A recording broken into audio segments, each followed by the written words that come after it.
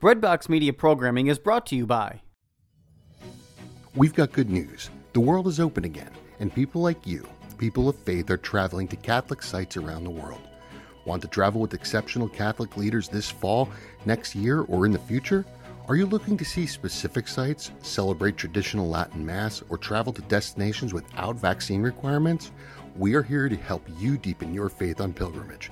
Give us a call at 1-800-842-4842 or visit us online at selectinternationaltours.com.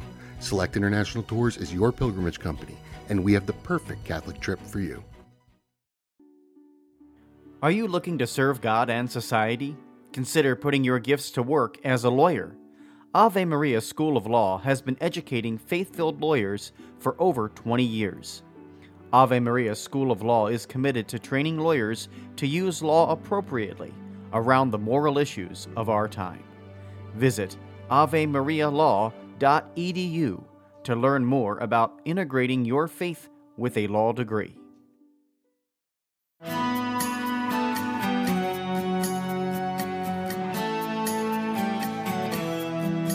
Welcome to the Will Within podcast. This is your home for shared stories of hope, perseverance, will, and inspiration. Join us today as we share another story that brings to life the underlying beat of our lives. Consider us your virtual friends. Let's get inspired.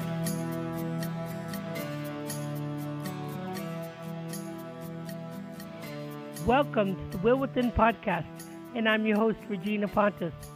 Today, I get the opportunity to bring to you a conversation I had with a woman by the name of Conchita Sarnoff. She's the author of a book called Trafficking, the Jeffrey Epstein Story. She goes into that in great detail. We talk about that.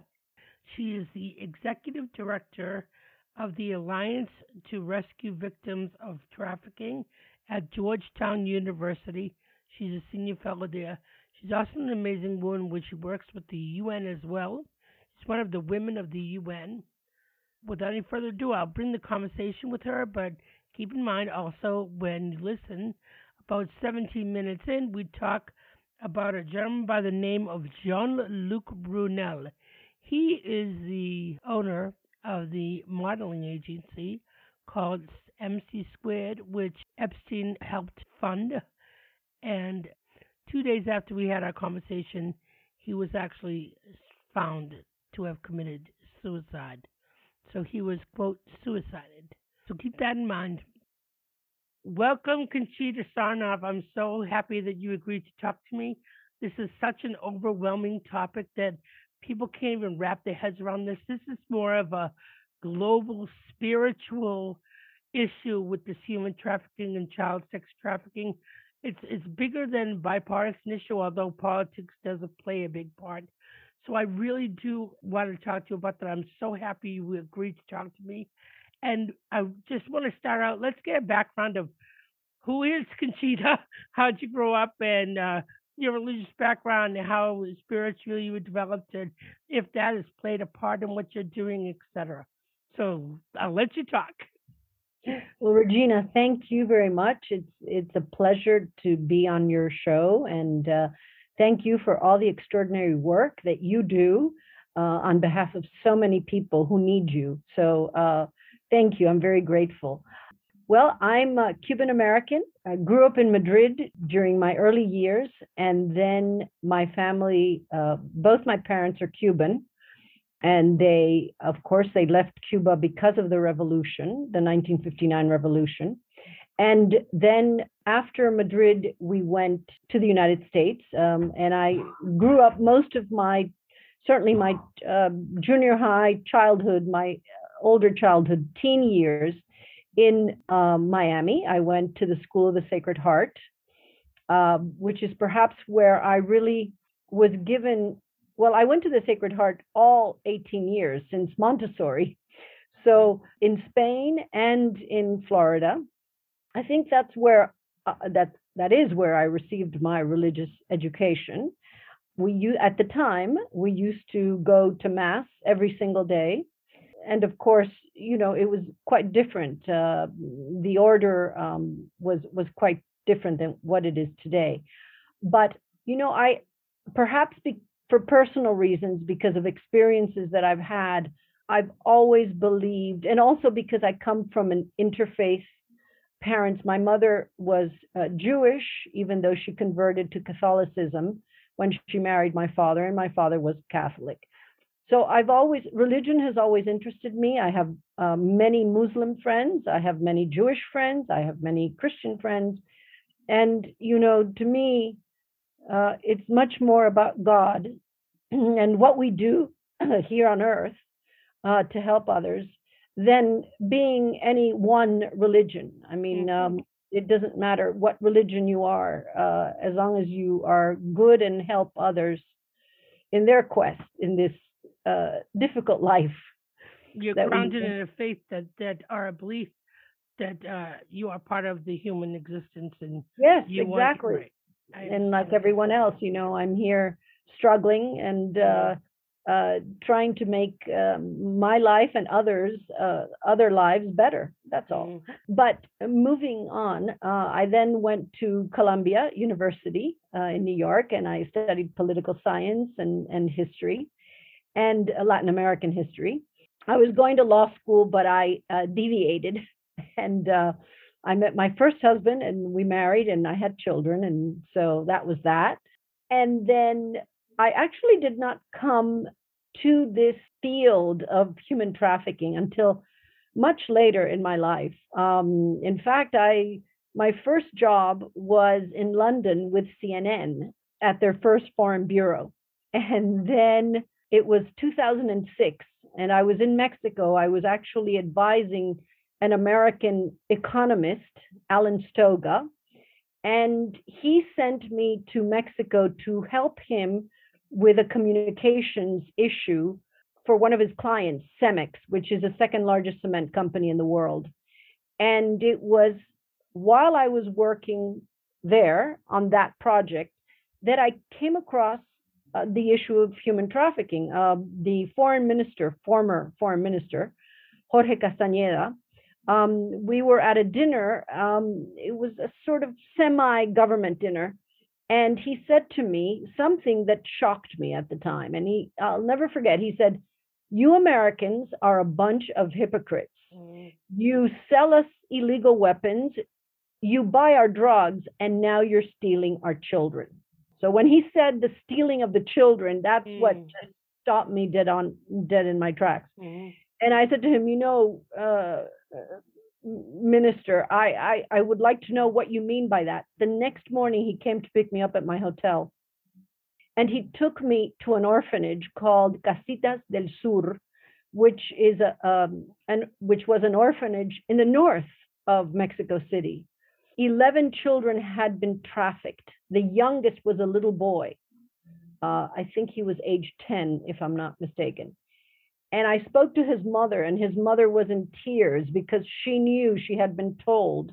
This orphanage basically was quasi-government connected. When parents who did not have the means to support their children were in the process of a divorce, the state would take the children, and many of these children would go to this particular orphanage. 2 journalists were killed investigating this story. So that intrigued me immediately. So that's where I started. And that investigation led me to another investigation and to another. And then I eventually, in 2009, stumbled into the Jeffrey Epstein case.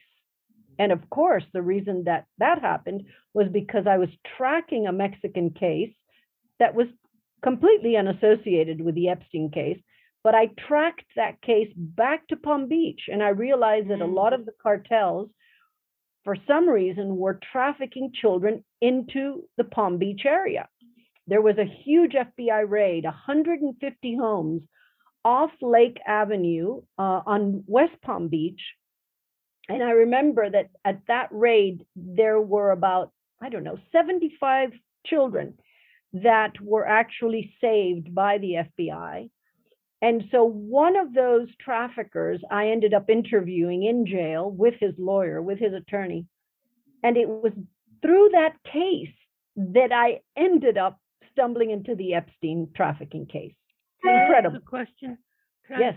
I just want to clarify. You said CNN at one point, but you're not really a journalist. You were working. No. I was in sales. Yeah. No, I was not in journalism. I was working at CNN. I was working for the chief of bureau, and it was the first time that CNN actually, they were trying to sell the hotel chain. I mean, CNN was, I remember my ex-husband used to call it the chicken noodle network. They were nothing, right? Yeah. Compared to NBC, of course. And so they were just a startup, and they were trying at the time when I worked at CNN. Their goal, their objective was to sell CNN to all large hotel chains, European hotel chains, and government, because if the governments and the hotels would buy CNN, that was it. So everything. That's how you came to meet that gentleman who made that comment. I'm just trying to get the. Oh no! I met the foreign minister through a mutual friend. Oh, okay. Elsewhere. Right, Nothing to do with CNN. No, I'm sorry, I got confused there. No, sorry. It was your train of thought. It's okay. No, it's okay. So anyway, so back. Wait, where was I? So when I stumbled into the Epstein case in 2009, I started to investigate. It was actually, I didn't speak to Jeffrey until 2010 because a friend of mine who was hospitalized at the time who also knew him because she was his neighbor in Palm Beach, said to me, "Do you know that Jeff is in jail?" I had no idea at the time. This is 2010. Forgive me. Not 2009, 2010. And so I said to her, "What do you mean he's in jail?" I assumed that he hadn't paid taxes. That was my, that's what I thought. Right. And then she said, no, he's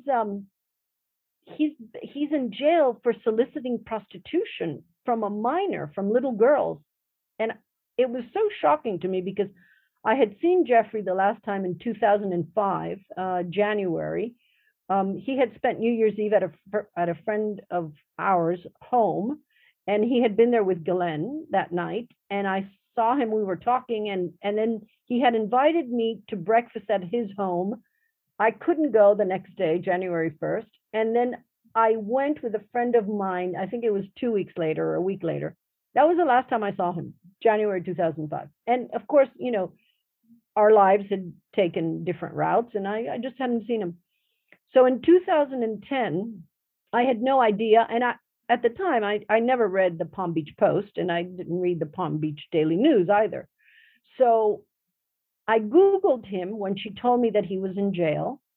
And sure enough, there were 3 very short articles, maybe 500 words.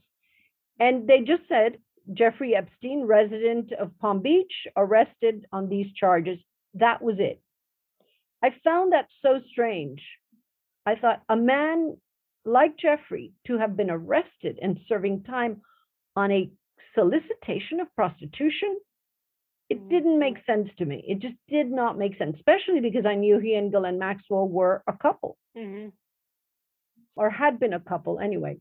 So anyway, I don't know what possessed me because I had never done it before, and I certainly have never done it again. I went to the police station and I purchased his files, and that was it. I sat down on a park bench. I knew I was going to call him, and I was going to call Ghislaine. But before I did that, I needed to read everything that was stated in a police report and in the arrest records. So I read the files several times over. I knew this was the mother lode. I knew this was the biggest human trafficking case of the 20th century. Why? Because I was able immediately to see that this case went from Palm Beach to Wall Street to the White House to Buckingham Palace. Mm-hmm. And you connected it to what that guy said before. Well, and of course. And then I thought to myself, and the strangest thing is that the very first question when I called Jeffrey, he was under house arrest. He had just left prison. This was in July of 2010. when I first called him, the first question was, Jeff, have you heard anything about Mexican cartels trafficking children into Palm Beach and to the Palm Beach area? He said, absolutely not. I have no idea what you're talking about. I mean, all of this, of course, is on record and recorded, because the first thing he said to me when I called him was to be careful what I said to him, because the FBI was taping all our conversations.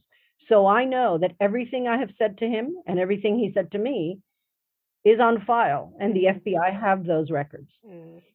Anyway, so that's how it started. I had a 2-week conversation with him pretty much consistently every day, until my editor at the time, Tina Brown, because I took this story when he and I started to speak, and I realized immediately that he was not telling me the truth.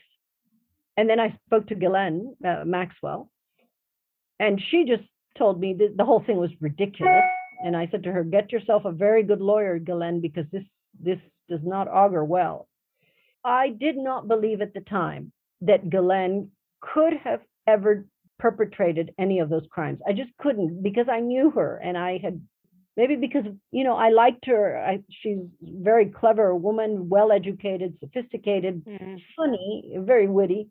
And, I don't know. I just didn't believe that she could have done that. And of course, I also did not know that she was bisexual. Another reason, perhaps, why. Can I ask you a question? First of all, I think this whole thing is a miscarriage of justice, because it wasn't just prostitution. It was trafficking. It was actually anything under any child 14 is a rape of the child. But that's beside the point. There was the thing that you talked about in another podcast about he had invested $1 million in MC Squared, which was a modeling thing. Now, was that done before this whole situation? Because that makes it a whole global perspective and kind of fits in with the Mexican comments as well. Absolutely. In fact, one of the first things that I read in that police report was that these girls were being lured to come to him because he was promising them, and Ghislaine Maxwell was promising them jobs at MC Squared and Victoria's Secret. Oh, with the guy, the Lex Wexner, who owned Victoria's Secret. Well, he probably still owns it, but he's no longer the chair. He was, ousted by the board of his company. And those girls were coming from Russia and the Ukraine. Unbelievable. Everywhere. No, they were coming everywhere, Regina. The girls came from the only girls who Epstein did not solicit were African American girls and dark-skinned girls, either dark-skinned Latina girls or and there is a deposition there that states exactly what he explains, how he has a criteria of what he wants, and he tells the women what to look for, and he says that, he's very explicit. So those are the only girls who, thank God, saved themselves. Everybody else, nobody else saved themselves. Anyway, to go back, Epstein uses MC Squared. In 2005, September 2005, he invests $1 million. And Jean-Luc Brunel in fact, he's in jail today. He's in Paris prison awaiting trial, and for sex trafficking of children. And Brunel had a very bad reputation when Epstein invested the $1 million. I mean, anybody, if you spoke to anybody in the fashion industry, they would tell you he actually had to leave Paris. His brother told him that if he didn't leave Paris, there would be severe repercussions. And any modeling scout worth his weight in salt would tell you what a horrible reputation Brunel had. Not only was he doing a lot of drugs, but also giving young girls drugs and all sorts of horrible things. So these over 100 girls that Epstein ended up abusing, they were a combination of both the girls about the modeling and then the underprivileged girls that were in Florida, right? Well, they were all underprivileged. Yeah, that's true. Epstein never targeted a young girl whose family had means. Never. So now that we've come to that conclusion, how many women have come forward, and are you Mm, talking to them, or Many. have you talked to Well, them? no. I've spoken to dozens of victims, of Epstein's victims. Early on, I spoke to them. In fact, the first girl who opened up the Epstein case, I am the only one who interviewed her, and you could see that on the Daily Beast in a January 2015, my last expose for the Daily Beast of that 6-part series. And even though we covered her face, and of course I never state their name or release their identity, she was the very first girl. She was a lovely little girl, 14 years old. And in fact, she was going to a school for children with emotional needs. She was not well. And for him to have abused this girl who was clearly, even at the age of, I think it was 21 or 2 when I interviewed her, you could tell this girl was so fragile. And just, she was like, a little rose. And I thought, good God, one must be very sick to abuse someone like this. So I interviewed her. I interviewed many girls.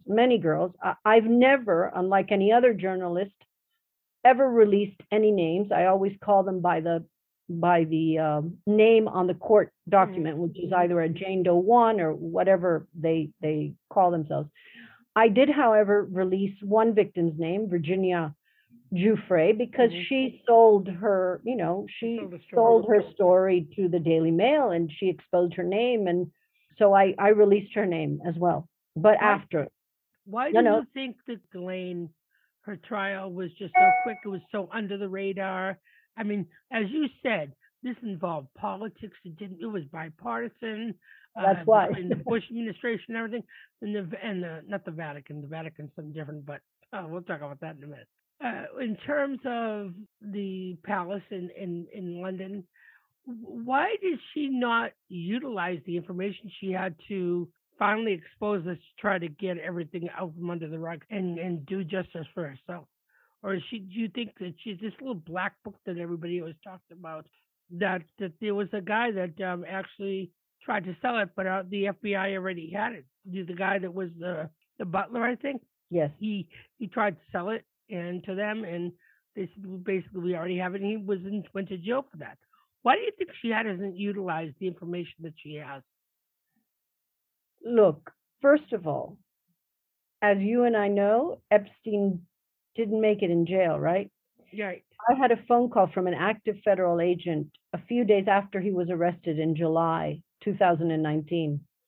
And the active agent at the FBI in New York said to me, Conchita, Epstein is not going to make it to trial. This is a quote. There are towels on the inside. I didn't quite understand what he meant by that, because I'm not an agent, and I don't speak that. That's not my vocabulary. So I asked him, what do you mean? And he said, figure it out, but he's not going to make it to trial. Well, sure enough, I told the Washington Post, I told the senior editor at the Post, and I told Politico, and then I told one of my closest friends. And I told them this in order to basically protect myself, because I did not want to hold that secret by myself. I thought, no, I don't want to be the holder of. Smart move. So I emailed it to them. I actually emailed it, and the Washington Post, the senior editor, wrote me a letter when he was, when they allegedly he committed suicide. He wrote me an email saying just that. So I believe that Ghislaine has done the same thing, because I also believe, and as you know, she just allowed the release of the document where Virginia Giuffre claims that she was raped by 8 powerful men. So the judge has now promised to release the names of those 8 powerful men, because Ghislaine Maxwell now has allowed for that release. We haven't seen the names yet. We know a few already, But the thing is, will Ghislaine, she's now, of course, appealing her conviction, but more importantly, or equally as important, she is asking for a mistrial because, as you know, one juror for certain, juror number 50, he did not tell the truth, neither in the jury application nor during voir dire. And there are 3 other jurors who also, according to the New York Times and other media reports, also forgot to say that they were sexually abused. But the number 1 juror who probably, this case is hanging on is number 50. Mm-hmm. So if there is a mistrial, if the judge deems that there should be a new trial and the document is released with those 8 so-called powerful names of men, do you think Ghislaine is going to make it in jail? Yeah, I'm speechless, to be honest with you. Just trying to think of all the names and how powerful, how global this just whole scheme is. It's such a spiritual battle. It is a spiritual battle, and Epstein and Ghislaine did not traffic these girls to make money. Epstein didn't need to make money or did not make money from the girls. He did something quite different. He trafficked the girls for something completely different. Power. That is to blackmail and to protect himself. Because he took pictures of of the same way that Virginia Giuffre showed that picture of her and Prince Andrew. You don't think that the FBI, when they raided his private island home 2 days after he died, unnecessarily, because he was dead already, right? So why did they need to raid his home? There was no need for that particular raid. And the raid that occurred on July 6th, when he was arrested in New York, all those pictures that he had with girls that he told to service these powerful men, the federal government has that. They know who they are. And those men know who they are. So yeah, that's true. That's true. Let me ask you, why do you think you were turned down by 27 different publishers? The wrong time. It was during the wrong administration.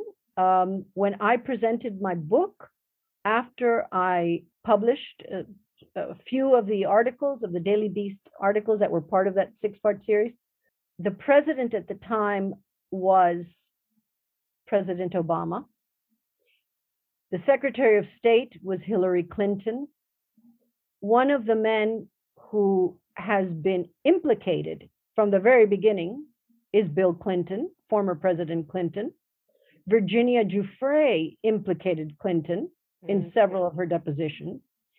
And I have letters from many of those publishers who said, number 1, Hillary Clinton was Secretary of State.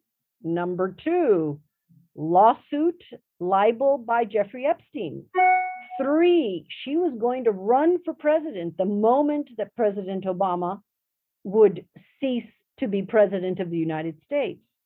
So I can assure you that if the Miami Herald had tried to report what I reported in 2010, they would have come across the same issue. If that reporter would have tried to sell her book in 2010, she would have stumbled into the same issue, which is wrong administration.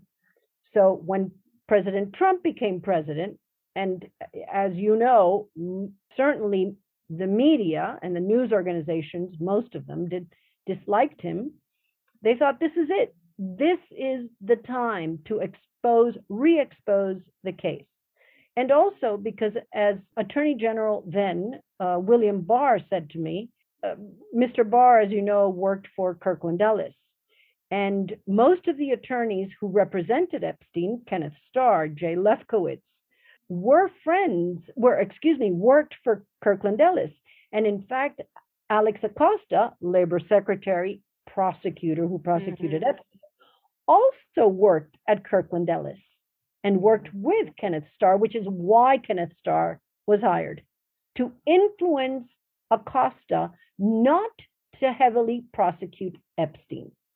And, Acosta, what he did was he basically put his foot down, even though he should not have given him such a lenient non-prosecution agreement. But he said, no, Epstein must have jail time, must pay restitution to victims, and must become a registered sex offender. Later, the Manhattan DA, Cyrus Vance Jr., refused to allow Judge Ruth Pickles, who was registering Epstein in New York, to register Epstein as a level 3, the most dangerous category of registrations. He fought for Epstein to be registered as a level 1, and he appealed. Of course, he lost on appeal. And so Epstein was a registered level 3 offender. But what I'm trying to say is that this case became so political. Why was it so political? It was a slam dunk case. I mean, at the very beginning, the first conversation that the state attorney has with the Palm Beach chief of police, Michael Ritter, the state attorney is Barry Kirscher. He says, no problem. This is slam dunk. This guy is going to jail. That was the first conversation he had with the chief of police. The next conversation was, no, this is a misdemeanor. How does that happen? Unless politics comes into play and some big, heavy hitters and big attorneys. Again, Alan Dershowitz, he was advising. Professor Dershowitz is an extraordinary attorney. Kenneth Starr, another extraordinary attorney. Jay Lefkowitz, another extraordinary attorney. I mean, Martin Weinberger, I can go on and on. Yeah, it's overwhelming, all these people that were involved in this. And what's interesting now is the fact that within the last year, because of the illegal immigration issue, they say that there's been 2 million people within the last year only that have come over. And the majority of them, well over 50%, are women that they know to be abused and trafficked. And they're not even stopping that situation from happening. Regina, let's take this back a few years. During the Obama administration, under DACA, under the pretense of DACA, not under DACA, but under the pretense of DACA, 83,000 children crossed the border into the United States. Where are those children? They have not been found. Many of them were trafficked. I went down to the border. I went and risked my life and almost got killed in Impala, California, in the middle of the day. And thank God the sheriff found me. I didn't know where I was lost. He said, "What are you doing? This is the highway where all the drugs are, come in across our border in San Diego." Well, it's not San Diego, it's south of San Diego. It's where Calexico and Impala, California cross the border. Yeah. And he personally drove me away from the area. And then I met a Border Patrol officer that I had a meeting with, and he took me to a laundromat, a public laundromat.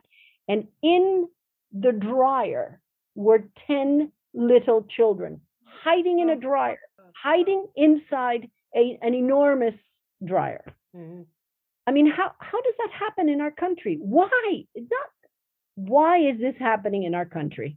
When I think about it, and now you're hearing stories of the government sending people in the dead of night to different states. Used before, there was like, the border states that had the issues. Now they're just being sent all over the country. All over. Well, never heard from them again.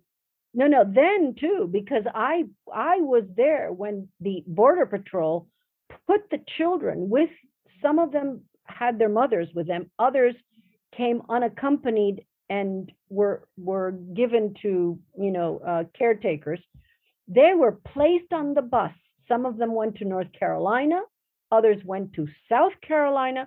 They were spread across the country. And How do we know what happened to children into our country? I was so intrigued by, not intrigued, that's not the right word. I was horrified when Mitzi Purdue, my conversation with her, we got onto the subject of human trafficking because that's what she was focusing on as a way to gain money to stop that situation happening. And she said to me off the cuff, she said, Regina, the United States is the worst offender in the world of, and I All of was it. I was mortified. We are number one. We have the largest number of predators in the world, not in the world, bigger than China, Russia, India, and look at their populations. You know, the children are trafficked into the U.S. You know why? Because we have the largest child pornography industry in the world. We have the largest number of pedophiles. Okay, so we need to get to the root of that problem. Why do we have so many pedophiles? Why do we have pedophile networks bigger than any other country? China is importing their children to us. Russia is importing their children to us. Latin America, India, Africa. Why? I don't know. We need to study this. We need to figure out why that is happening. Because, like I said to you at the very beginning of this is a spiritual battle. Yes. So, and look at what the Catholic Church is, and I'm Catholic. I mean, I was well Catholic. Well, look at what the church is going through right now. Pope Benedict. All together. It all comes together. Of course. Because look at what McCarrick did with bringing those seminarians, etc., up to the seminary up here in New Jersey, I believe it was, or Connecticut. Look, it's just horrifying. I am not in favor of capital punishment. Neither am I. I think that God is the only one who can take someone's life. We should not take other people's lives. However, we need to enforce stringent prosecution, be it through medication, treatment to treat pedophiles and sex offenders, and they do it in Sweden. In fact, the Karolinska Institute and Sweden, if you are a pedophile, you go on treatment. The Karolinska Institute has found that there are testosterone blockers. It's a medication. It's basically given to patients who have prostate cancer in late stage 3 or 4. And when I raised this issue with a former U.S. attorney, I said to him, why is it that our prison system will not enact this type of treatment? Because, you know, the rate of recidivism in sex offenders is 90%. In fact, when Epstein was arrested a second time, the judge who, at his arraignment and at his bail hearing, said to him, Mr. Epstein, the rate of recidivism is 90%, and it usually takes 10 to 15 years after, because one of the defense statements made by Epstein's attorney was that Epstein had not offended in 10 years. And so the judge said, well, the rate of recidivism is such and such, and it usually takes an offender 10 to 15 years to reoffend. So no, you cannot, you know, I didn't grant bail. Yeah, wow. So we should do that. We should do that. We should, you know, I'm not, the U.S. attorney who spoke with me said, you know, that's considered chemical castration. I said, well, it's not. Well, is it chemical castration? Yes, I suppose it is, because it blocks the testosterone in males, so they don't have that click. Because when I interviewed several pedophiles, the one thing that I learned about the pedophiles is that they cannot control it. Many of them actually wish to be able to, you know, they wish for castration because it's a click. This is what I remember, that they have a click that happens at any time. And when that click comes on, they need to offend. So if that is the chemical reaction, then we need to stop that chemical reaction. So testosterone blockers, we should really think about that. The Bureau of Prisons should think about that. Talk about your Alliance to Rescue the Victims of Trafficking, and it's www.atrvt.org.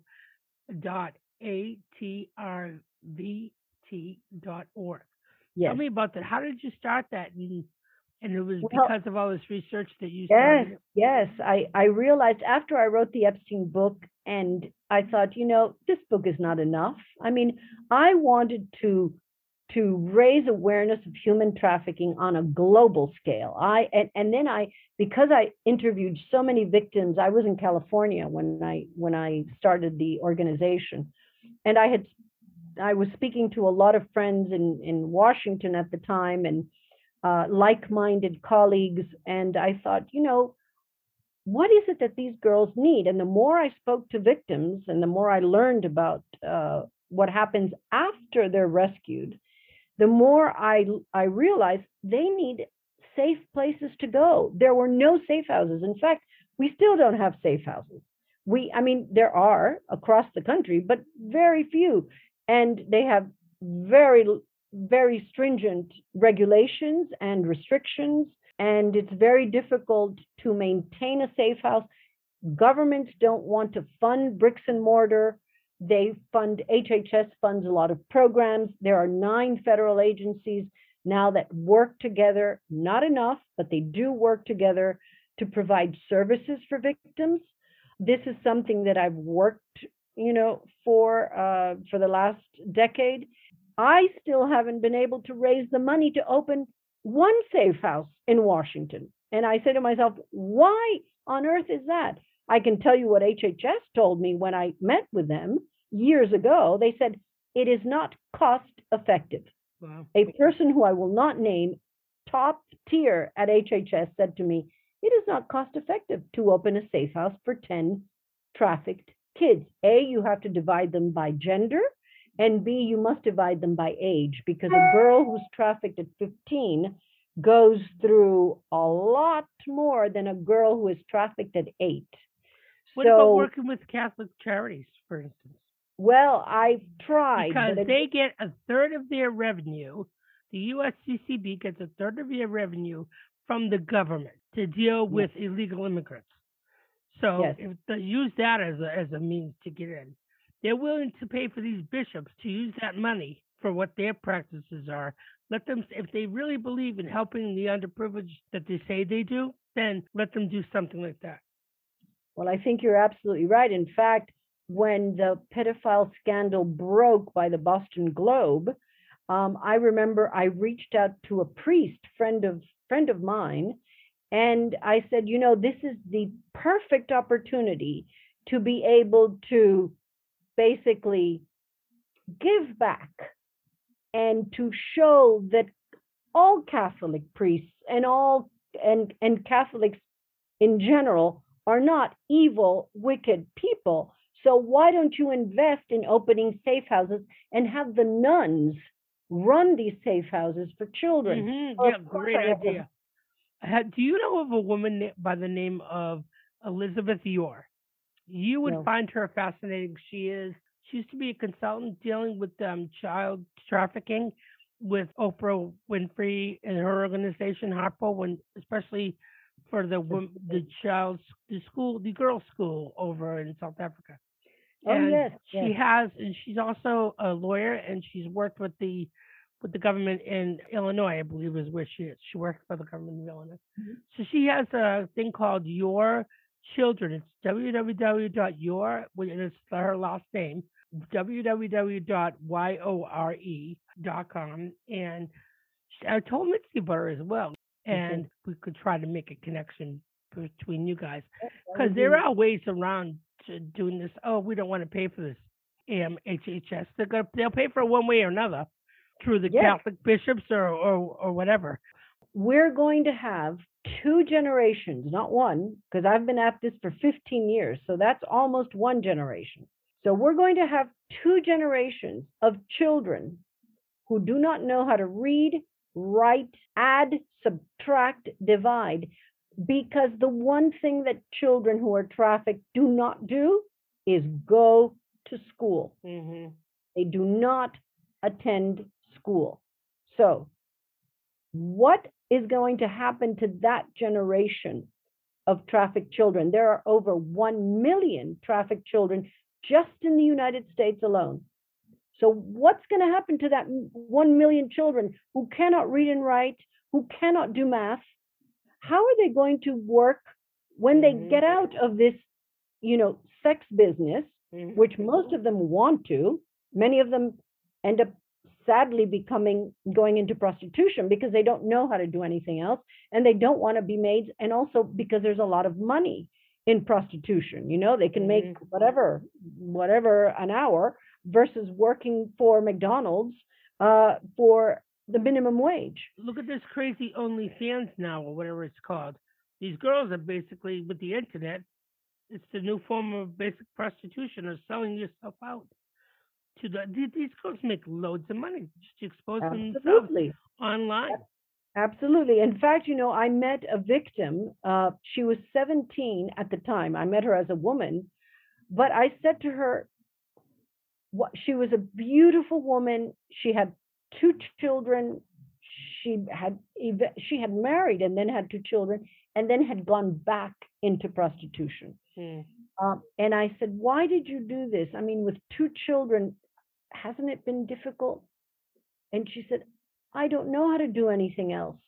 She didn't know how to do anything else. She couldn't get a job. She then had 2 children to support. She said it was easy money. Tell me about how people can contact you. And before we actually do that, I wanted to know, what is your mantra? My mantra? Well, thank you, God. To me, great gratitude is gratitude. I'm blessed in so many ways. Goodness.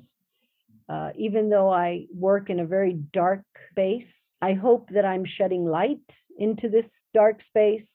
I hope that I have been able to help the victims who have crossed my path in some way, even if it's a little way. I hope I've helped them.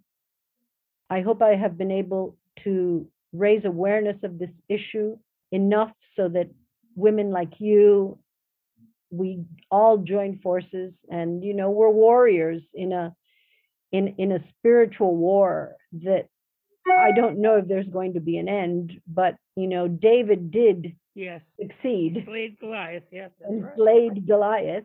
So in the end, truth prevails.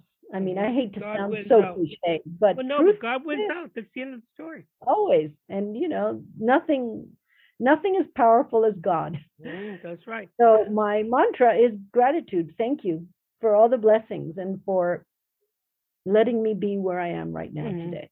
So how do people get in contact with you? Well, my email is csarnoff@atrvt.org. I am not on social media for security reasons. Good for you. I'm not. Well, that's great. Thank you so much for opening up and talking to me. You've been an inspiration in what you've done. You're such a motivator. No, I look forward to talking to you in the future. Thank you, Regina. Me too. And stay safe and healthy. And we'll talk soon. And thank you for raising awareness of this very important issue. Thank you. Okay. God bless you. God bless. Thanks again to Conchita Sarnoff for speaking with us. So just if you want to get in touch with Conchita, what an amazing story she has, it is CSARNOFF@atrvt.org.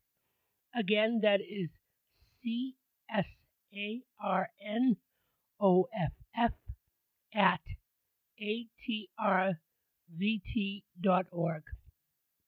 Next time we're going to be talking to a Vicar General for the Marians and the Immaculate Heart, and we're going to be talking about divine mercy and the novena and all the blessings that are given to us for Divine Mercy Sunday, which is the week after Easter. So until next time, my Will Within family, be blessed.